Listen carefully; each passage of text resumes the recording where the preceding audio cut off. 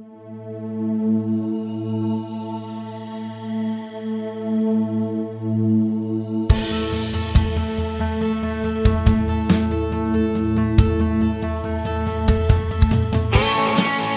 to the Westminster Effects Doxology Podcast, where we explore popular practices, songs, and ideas in the modern church world in light of Sola Scriptura and Tota Scriptura. I'm Cody Fields, the president of Westminster Effects. You can go buy stuff for your guitar and more stuff like cables and stuff at westminstereffects.com. You can join the discussion of the Westminster Effects Doxology Podcast Lounge. You can also support the show at anchor.fm. And make sure, hey, share the show. Share the show, dang it. Tell your friends. Lazy people. Yeah, hit the share button on Facebook. It's not that hard. Just do it.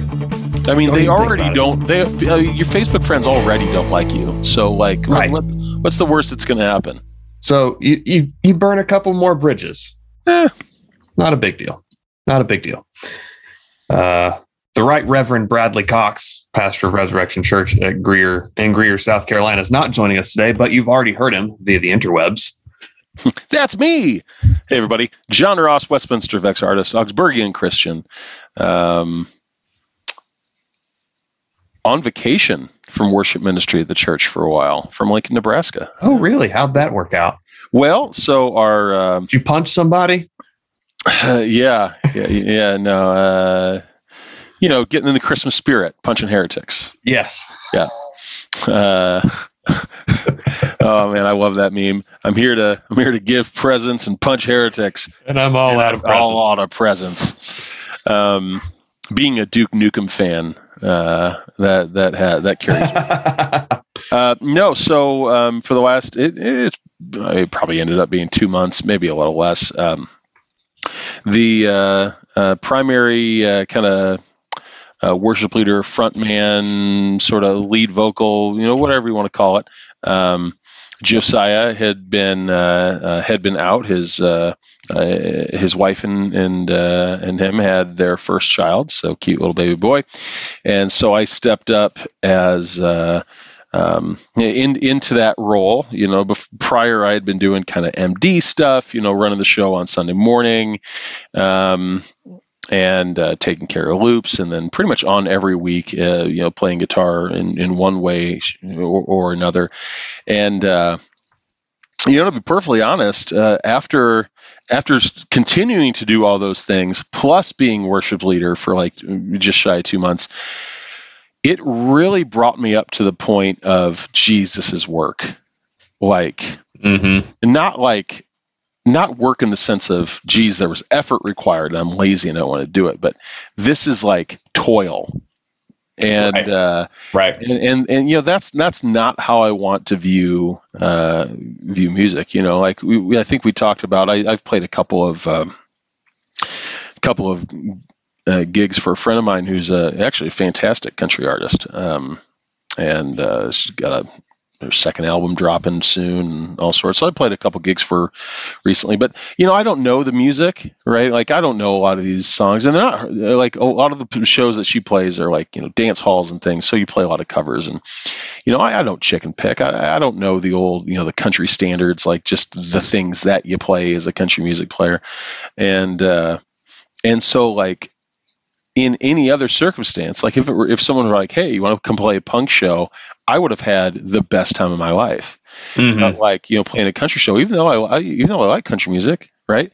It's like it's just a whole nother world, and so it felt like it felt like work, and so I didn't enjoy it, and that's kind of what where I'm at with the band is like, I absolutely am grateful for the whole team and value all of them, but with very few exceptions. I mean, I've been on every week for the last 3 years. I mean, right. I'm tired, right? And as regular listeners have figured out, my schedule is increasingly busy, mainly because my team size my actual job is getting increasingly smaller, because apparently everyone can get a job anywhere they want now, and so they're doing that. And the old Midwest way of being a company man. I guess I'm the only one in that boat currently.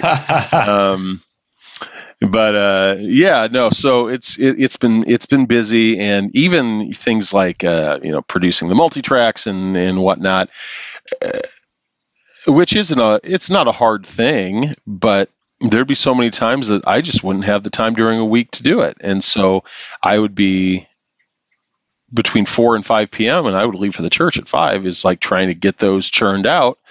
Usually in sacrifice of last minute, practice or everything. So everything was there was too much stress, right? And it's not like I'm automatically just have Thursday nights free now, because that's not the case. My son still has swim practice, and I still have dinner to cook for the family, still have errands to run, things like that. But a little bit of breathing room is the name of the game right now, and I'm grateful for that. And I'm happy to say that the band did so well with the opening set this past Sunday that it actually made me say, man, I wish I were playing up there. First week Funny off, how that works, right? Yeah, it was my first week off, and it wasn't like I need to be there because they're going to screw things up. No, it was like they nailed the opening set so well. I was like, man, that would have been fun to play. Just as a musician, and maybe that's my path forward. But I'm taking some time to, as in the words of Michael W. Smith, find my place in this world. Oh my goodness! I had to. I'm sorry. You had to. You were contractually obligated to make that Michael W. Smith reference. Yeah. I have no transition for that, just because. Anyway. Hey, it's a great thing that friends are friends forever, as long as the Lord's the Lord of them. So no matter how awkward it gets, we can always just move right on to the next thing. Yeah, that's true. So I told you I had a story for you. Yeah. And it's kind of funny. It's not like it's not like a total knee slapper, but I did feel a little vindicated. And I hate that Bradley's not here for this one. But we sang in the middle of November. We sang Sing We the Song of Emmanuel by the Gettys. Okay. And it's not Advent yet. I don't know if I know that song, because immediately when you said that, in my head I went, "Sing Us a Song of the Century" by Green Day off a 21st Century Breakdown. And I'm like, I don't think... did not play that. No, we wouldn't have played that. Did you cop a Green Day tune for worship? Not so much. This one has a far more expansive vocabulary than Billy Joe Armstrong has. We'll just say that. But it is very, very wordy song. But so the way Stephen, our worship minister, introduced it was, he's been thinking about the incarnation and all that kind of stuff. He's like, so we're going to sing this song. And if it bothers you that it's a Christmassy song, then just tell yourself that we're singing about the incarnation to make yourself feel better. Nice. And people, our longtime listeners know that for several years I served on what we called the council. Mm-hmm. And particularly the last couple of years, that was me and Zeke, one of our worship leaders, and then Mary, Bradley's wife. Mm-hmm. And she's there on the front row. And I had made that exact same argument 3 years ago, trying to put a Christmas song in January. So like 3 years ago, I'm trying to plug that in. I got shot down pretty immediately. No, that's cheesy, whatever. And so we made eye contact and kind of lost it a little bit. Nice. It was like, yes, I did. Told you so. Yeah. I did win this one after all in the long game. This reminds me a little bit of our chat very early on in what's become, I'll emphasize it to make it sound a little bit more grandiose than it is. A third of a decade of podcasting, right? Our conversation with Pastor Hannes. And we talked about Christmas and how their focus is on the incarnation. And since the focus is on the incarnation, they could preach what we would normally refer to as Christmas all year round. Exactly.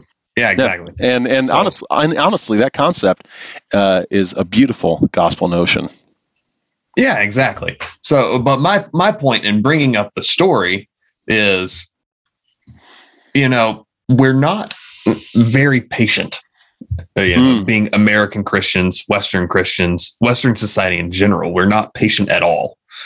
If we can't microwave it and have it ready in 2 minutes, it's not worth it, right? And you really see this in church culture, where if you don't get your way, if the pastor preaches a sermon you don't like, like I haven't completely convinced Bradley of post-millennialism yet, right? So oh man, he says he's optimistic Amil or whatever. Then a lot of people would see that as grounds for just bouncing, for just leaving the church, right? And then there's I don't know how many songs I recommended to the council before I finally got one, but it was at least 15. It took a long time. It took a really long time. But whether it's a minor theological disagreement, some kind of preference that isn't met, et cetera, we just have a tendency to want to bounce as opposed to exercising a little bit of patience. That doesn't mean that you quote unquote win in the long run every time by any means, but I don't even know I don't even know if we even need to go as severe as like if we don't get our way, then we're out. I mean, right. But like it's even if we don't get our way, we pout to make it right. Yeah, we'll pout. We'll get upset, and I've been there. I've been there plenty. We've talked on the show on some frustrations I've had with my congregation. Movie series for one. That's the running. No one was aware that you were frustrated with the movie series. Yeah, right. No, I mean, of course, that's a running joke, but just in general, like topical mess. Like I think, and I'll can elaborate later if that's how the winds blow us, but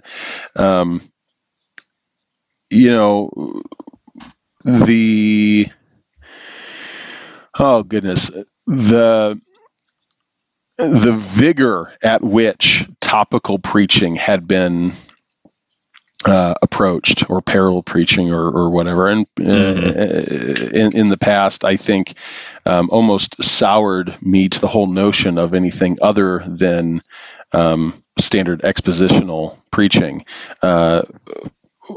and so that whenever something comes up that's like more on a topic than on a specific portion of scripture, I'm automatically like predisposed to really be upset about it.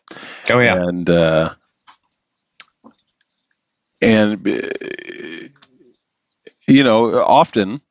often that's not warranted. So yeah, I know, right. I know exactly what you're getting at. And even like our recent baptism service, which went really, really well, right? Mm-hmm. My preference would be to just do it in the middle of a church service like that. If it was all up to me, thank God it's not, right? We would have a really bad time.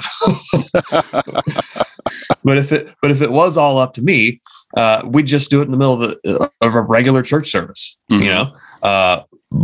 But the fact that it wasn't the end of the world. It wasn't the end of the world, and you've got preferences and you've got thoughts in that aren't necessarily considering maybe some of the more logistical challenges that other people in leadership have to consider as well. Like right. We used to do our confirmation services in the afternoon on Sunday, and they were huge, and we'd have to set up overflow, outside of the worship space. And people don't want to come in, from however far and, watch their grandson, get confirmed, quote, on a big screen TV, 10 feet outside right. of the worship space. And so, adjustments have been made, but like when we did our confirmation service, there's a lot of people who really appreciate that we open with a two song set list, kind of opening worship set, and we switched down to one. I didn't think twice. It was like, yeah, because Sunday school's still going on. Like, we can't run over. Well, sure enough, people cared, not like in an angry way, but they're like, oh man, there were a couple of weeks ago, you guys only did one opening song, and man, I really wish you would have done two. I'm like, oh, you noticed? Yeah. There's and this is something that I have to continually keep myself in check on too, is like there's so much to consider about any decision made in worship. And I think you and I are very much on the same page. It's like, gee, just flip and make it simple, right? Like just go and sing and read and preach and pray and why does it have to be so complicated? Unfortunately, everything's so complicated. Yeah, and I mean, even down to, and I guess this just gets down to how you deal with people in general. Wifey and I lead our small group these days, which then means that we have to consider every person in there whenever we decide that we're going to do whatever study next. Right. Sure. And so, especially going into the new year, it's like, well, how much emphasis do we put on Advent incarnation stuff in December? Where do we go after that? What and who needs what? Because there's inevitably, and our group has 14 people, including ourselves. Some people need to be encouraged. Some people need a hug. There's other dudes you need to break your foot off in their John Brown hind parts, right? And in the words of Denzel Washington and Remember the Titans, right? Mm-hmm. Where some people need a kick in the pants. That's such a delicate balance, right? And you end up having to exercise patience with all of them, right? Because maybe you kick the guy in the pants and he shapes up for a couple weeks, and then a month later he's doing the same stupid thing he was, right? Right. And then maybe you kick him in the pants. Maybe it's, hey, you feel really bad about this. Now I got to give you a hug, right? Mm-hmm. But then the people who need a hug right now, maybe they're still wallowing in self-pity. Sure. And they need a kick in the pants. and so there's this long game with all of that. And, the story that I brought up was it's really just a silly story. Mm-hmm. Like, huzzah, I won the argument. Who cares? Right. But in terms of actually dealing with people, people aren't around just for a year or two if they're committed. Obviously, you have to deal with people over years and sometimes decades. Like, we're coming up on being at Res for 8 years now.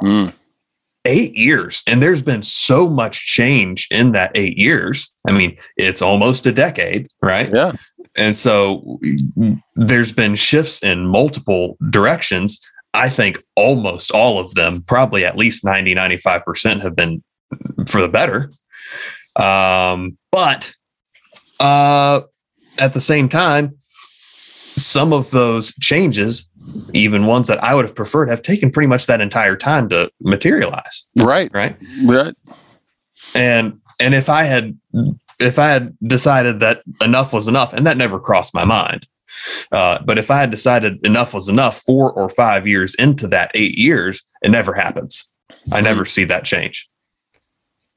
Yeah, I mean that's definitely something that has crossed my mind. Although we're very invested in our congregation. I mean our kids go to our attached preschool and day school. We're friends with so many people in the congregation. I mean that is our social family for the most part. And so leaving would always, I mean, it would be a huge decision, and certainly not something to be done on the basis of, well, I'm aggravated. But, there have been times, and I'm sure my wife would corroborate this, where I get really upset about something, and then I'm like, oh, that got better. Where, like there was, for the longest time, the only kind of, and I realize that this is adiaphora, if nothing more. But a typical component of a worship space in the Lutheran tradition is having a cross, centered at the chancel area, behind the altar, sort of thing. We're not as holy as you are. Ours is to the left, and it's just tall enough that it's on my side of the stage. It's just tall enough that it passes right over my head. Nice. So I have to be careful to not take my guitar off and change my guitar right there. And it's also a good thing that I don't wear Gene Simmons platform shoes up there. Right. That for multiple reasons, but that would end up on one of those worship leader fail compilations, I'm sure. Yes.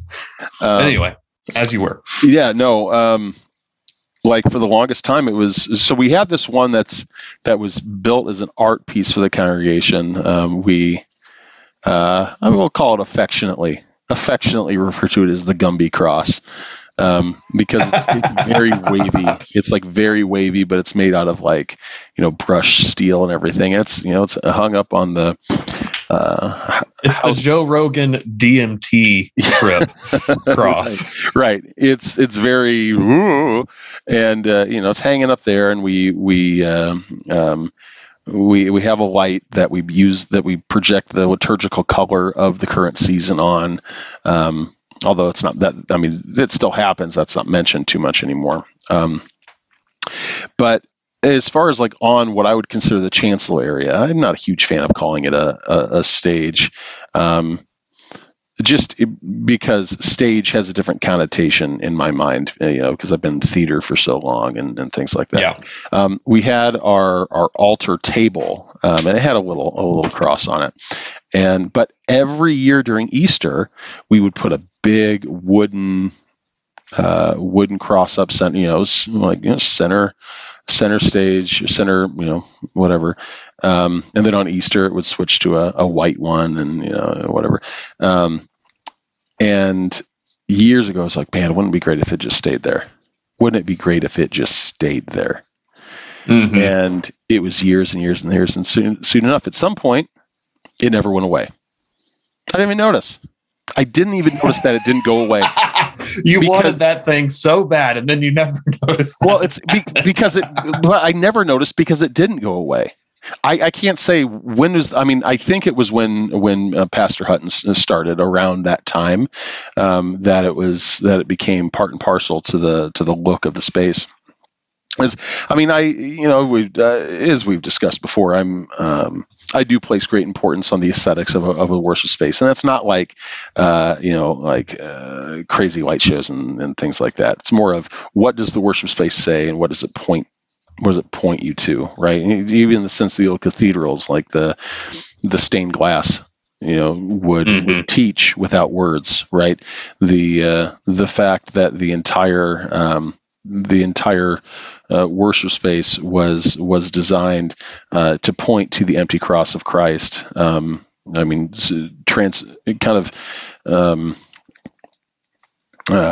In contrast to, you'd have the Old Testament altar, you'd have the New Testament altar. There's there's great meaning in stuff there.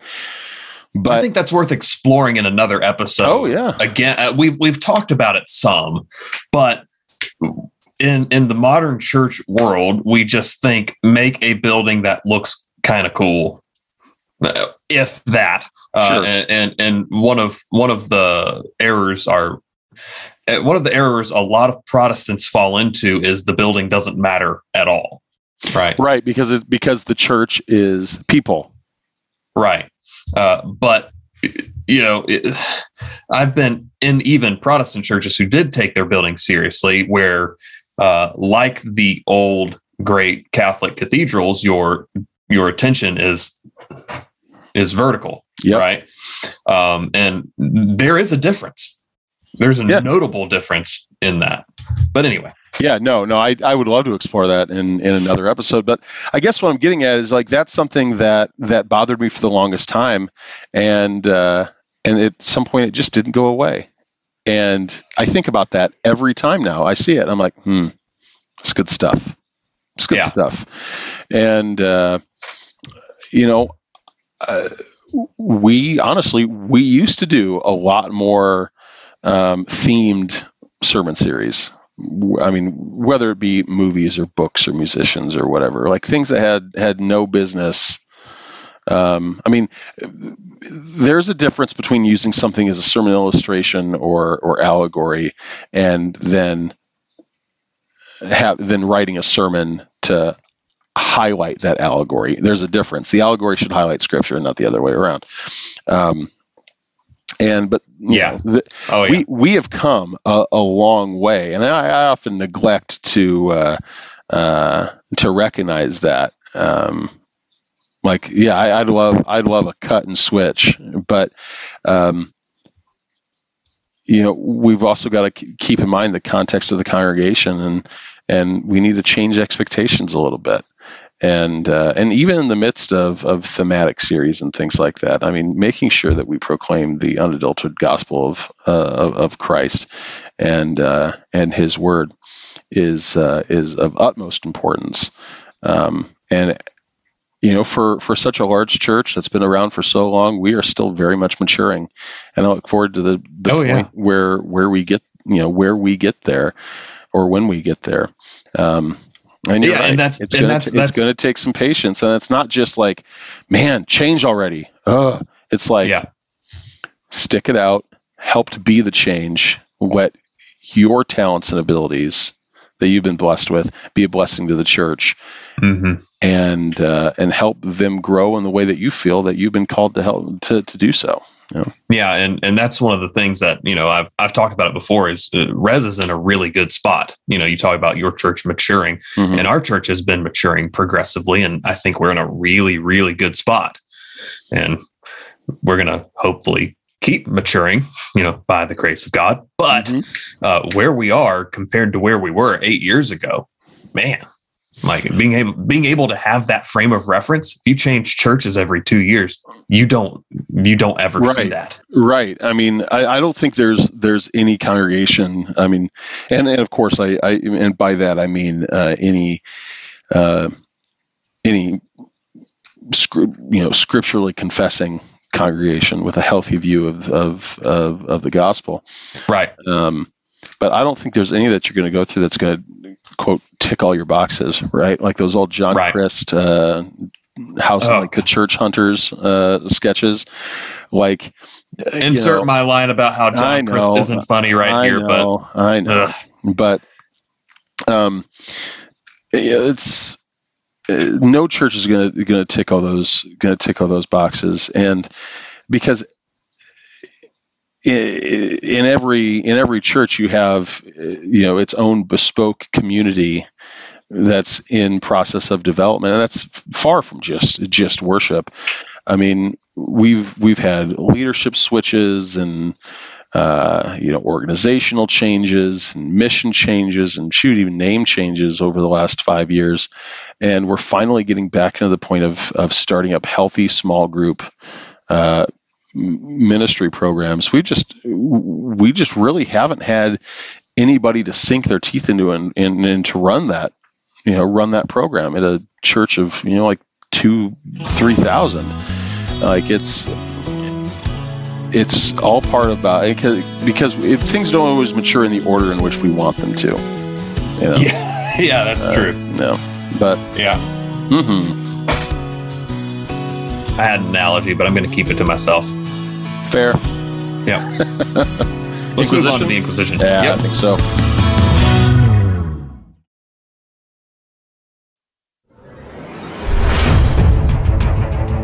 And we come to the Inquisition, where you, the listener, contribute directly to the show. You have asked us questions via weekly post in the Westminster Effects Doxology Podcast Lounge, and we answer it on the fly. Thank you, mute button, for covering up my cough. Nobody wanted to hear that. As is tradition, I didn't want to edit it out. So yeah, exactly. As is tradition, we start with Brian Morris, who asks, how should one evaluate red flags when it comes to choosing a church, either for membership or ministry opportunity? Additionally, how many red flags is too many? I don't know that I have how many. Like, I don't think you can make it quantitative. It could be one giant one, right? Like if you're like if the church has ELCA after its name, then then that's an automatic no. Or PCUSA or what have you, or American Baptist Association, just run away. But if you have like some authoritarian Driscoll style stuff going on, like what you're seeing in The Rise and Fall of Mars Hill, especially that last episode that's like 2.5 hours long and it's just gut wrenching, the whole thing. Listen to it on like 1.3. but that's one giant red flag, right? That should be a deal breaker. If I think they had in 2 years 85% turnover on staff.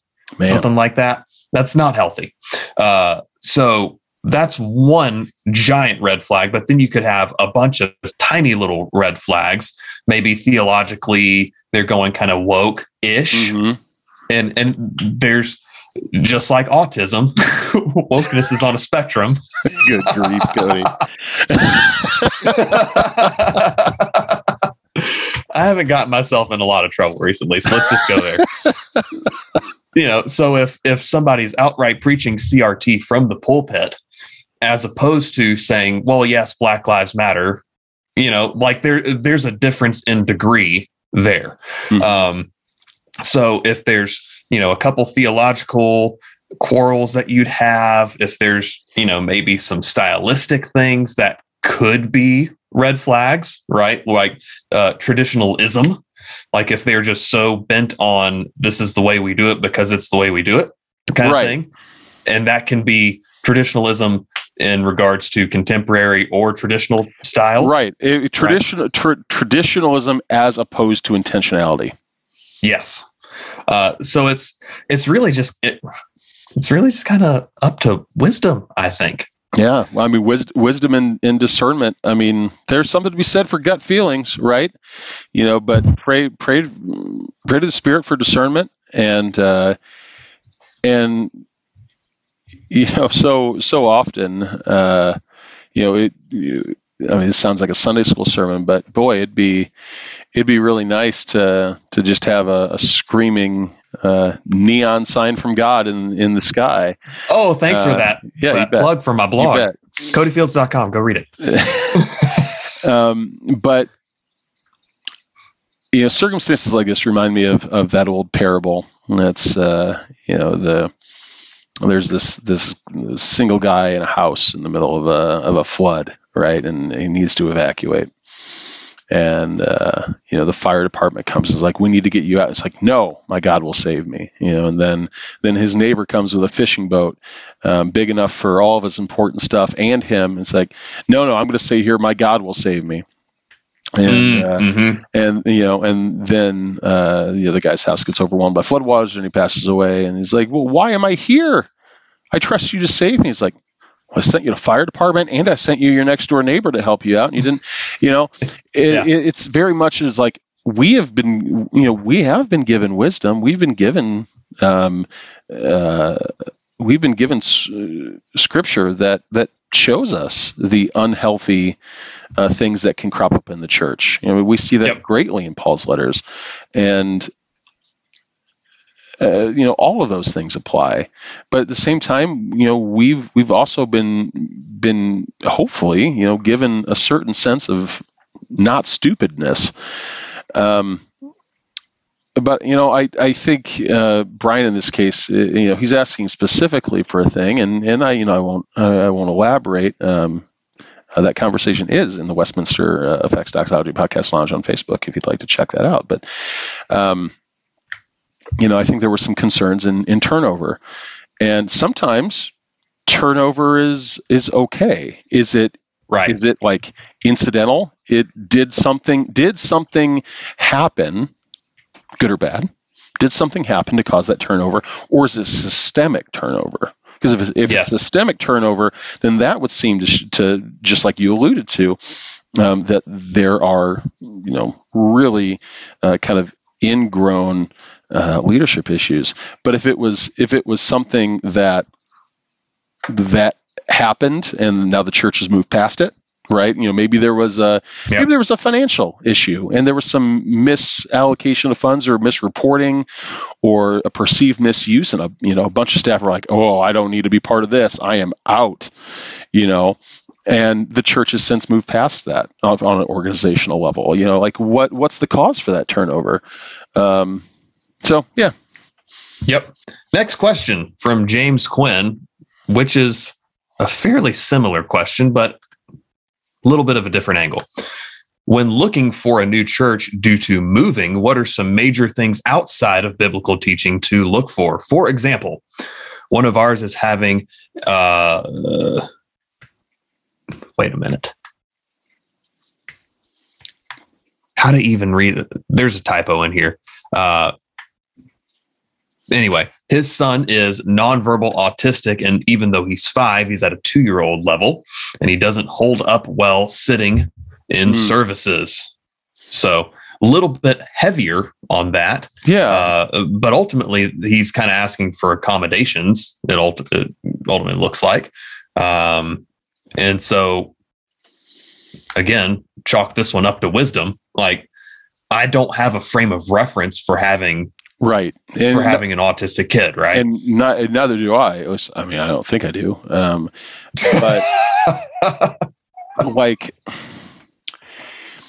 there's, when you say accommodations, my brain goes to like school district accommodations, right? When there's a learning or some sort of physical disability or ailment, that they could make special accommodations to help with. But I think the more thing is like, it's not, can the church fix this situation, but is the church healthy enough that this situation isn't a situation at all? That your 5-year-old that acts like a 2-year-old who's nonverbal is a valuable child of God, just like anyone else. If there's an outburst or something that's quote disruptive in the congregation, do all the congregation turn around and look, who is that interrupting my Sunday morning? Or are they just like the sound of God's people in church? Right, and there's also something I know many autistic people can have sensory overload pretty quickly. Sure. Right. So maybe volume of the service is something to take into account. I think that's something that we need to do a better job at anyway. Like we've talked about it before. You should be able to hear each other singing. Right. If I can't hear myself singing, it's too loud. But like you also have risk of hearing damage too. Oh, absolutely. We don't want to subject people to volumes that would actually be harmful in the long run. Well, and then small things like that, decibel level, right, seems so pragmatic for us to consider, because we're like, 90, 89, 88, you're probably healthy, level. But like, if there's a church that's really blowing the doors off, like running like 95, 97 or something like that. Or 105. Oh, goodness gracious. But then that leads to a question like, why are they doing that? Right. We've talked about before, it's never, or at least very rarely, something wrong with X, right? It's rarely something wrong with coffee, like a coffee bar, right, at the in the church, or can you bring coffee into the worship space, right? It's rarely something like that. It's rarely, do we use lights? Do we use fog? Do we use a drum set? It's rarely those individual things. What it really amounts to is, what do all of these things indicate regarding the intentions of the congregation? Are we blowing people's ears off at 105 because we want it to feel like a rock show 100%? And if so,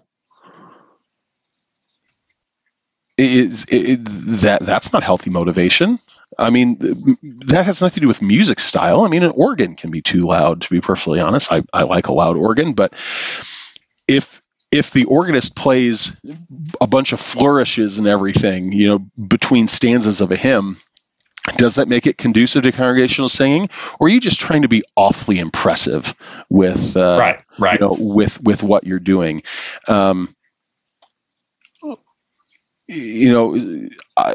would encourage all of our listeners, regardless of whether you're looking to make a change, are making a change, or happy where you're at, always look past the surface and discern why are these things being done? Because I'm sure there's some things that had good intentions at one point have become sacred cows, and they're no longer relevant, but they're still there. But then there's things like, I mean, this is a bit of a stretch, but Bethel with the stuff in the air vents and the glory cloud or whatever. It's like, what's their intention behind doing that? Right. It's to make it is to manipulate a feeling of transcendence, and that's deception outright too. Right.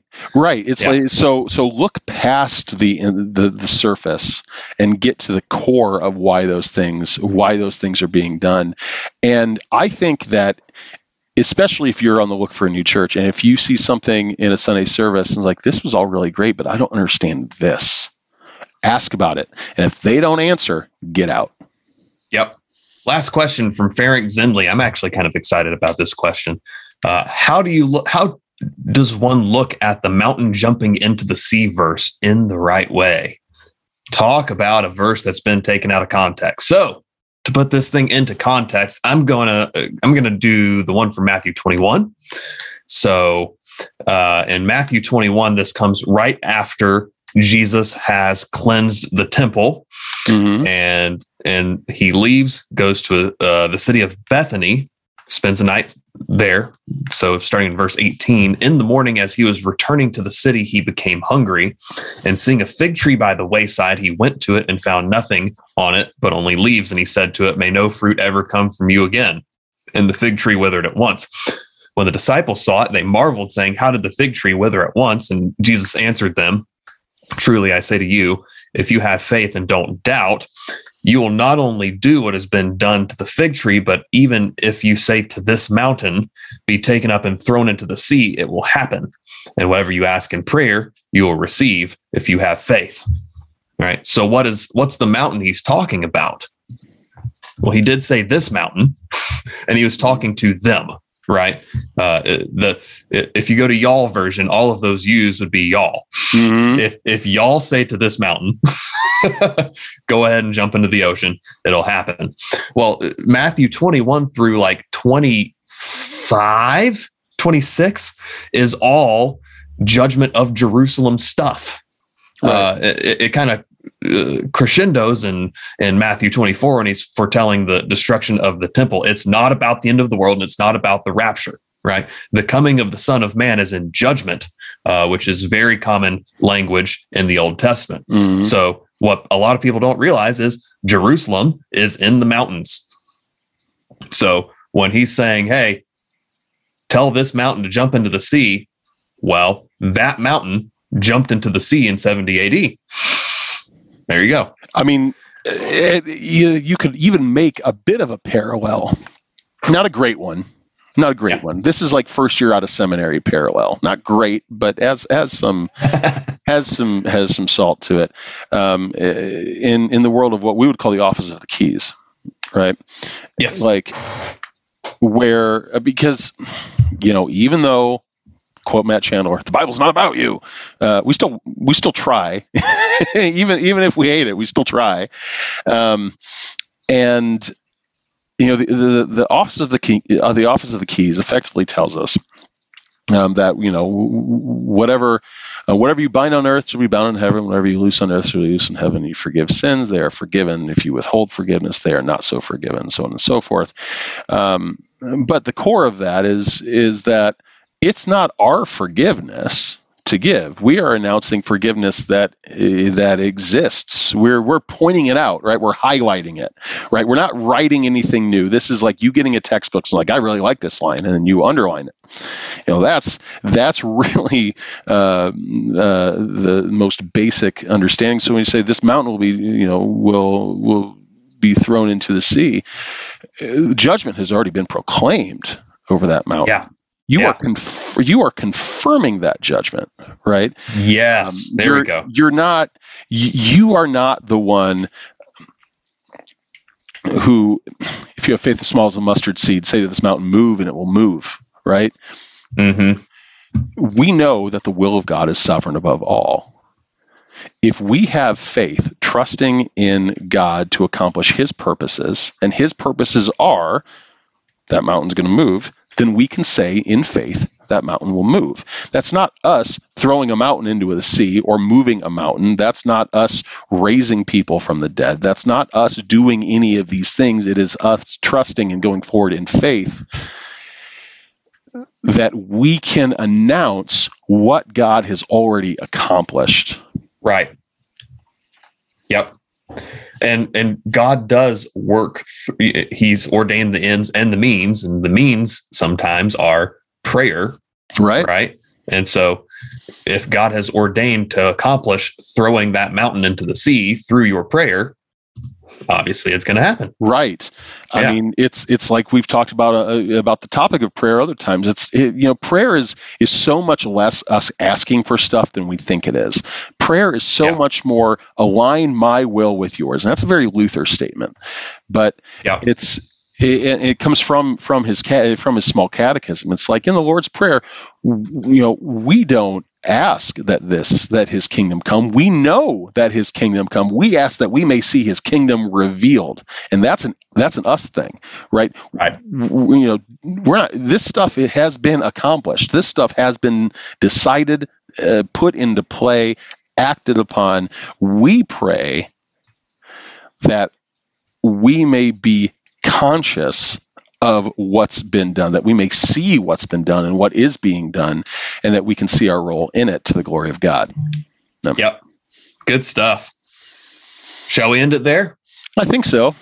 I think we beat that horse until it was dead, and we can put it into the pile with the rest of the dead horses. We should get a t-shirt. It just has a pile of dead horses on it. We'll see it. I'll have to see what I can manage with that. Maybe that's the thing. Store. $10 a month. $10 a month. You get yourself gets you a dead horse shirt. Oh, well, go buy stuff at westminstereffects.com. It's about Christmas time, and we have gift cards available. It is, so. It was a few years ago. I think it was maybe right before we started the show. My mom got me a Westminster Effects gift card for Christmas, and that's what I bought my Zwingli with. Yeah, and that was, you were the very first Westminster Effects gift card ever. Seriously? So there you go. Yeah. Huh, how about that? That was the entire reason that I got that plugin on the website. It's because your mom. Nice. So, well, there's so thanks to John's mom for helping me have another revenue stream. Yeah, right. But no, it was great. And, with so many things with gear, and, thankfully, I've been super content. I've got I think I'm actually gonna get rid of my Helix. Good. Right. But so many things with gear, we always think about, I've got this and I need to get this and this and this. The cool thing about the gift card was it's not going anywhere. It's not, I can't use this to buy new tires for my car. It's something that you can keep in your pocket and really be like, it's time, and that's what I want. Yep. Yeah. Exactly. Good stuff. Well, thanks for listening to the Westminster Effects Doxology Podcast. Go love God, love your neighbor, and make some music. We'll see you next week.